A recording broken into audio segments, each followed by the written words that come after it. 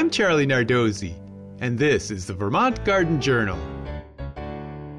If you'd like to start an edible garden, but your yard is limited in space or sun, think up.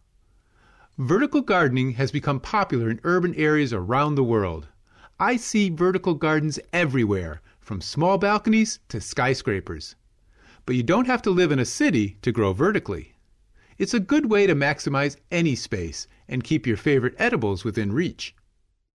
The first step is to assess your growing space. Determine how much sun it gets and the wind exposure. Remember, your plants will be growing on the wall, so watch the sun's location where your plants will be and if it's exposed to high winds. Then match the conditions to the edibles. For sunny spots, grow fruiting plants such as pole beans, strawberries, peas, edible flowers, and dwarf tomatoes. For shadier spots, stick with leafy greens such as kale, spinach, lettuce, arugula, and parsley. Then decide where you'll plant. You can garden on a wall or grow vining plants in a container on the ground and trellis them up. For a wall, look for vertical gardening kits or make your own. Determine if you can safely drill into your wall to erect a vertical garden.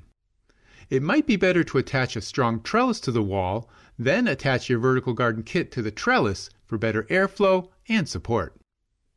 Vertical garden kits can be simple or complex. Some even have irrigation systems with them.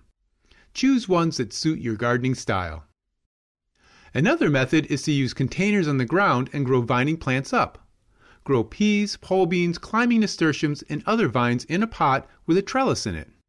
Support their growth as they reach for the sky, making for easier harvesting and less use of space. And now for this week's tip. If you're trying to control crabgrass in your lawn, spread corn gluten organic herbicide when the forsythia shrubs are blooming to kill the germinating crabgrass seeds. Corn gluten is also a nitrogen fertilizer. Next week on the Vermont Garden Journal, I'll be talking about lilies.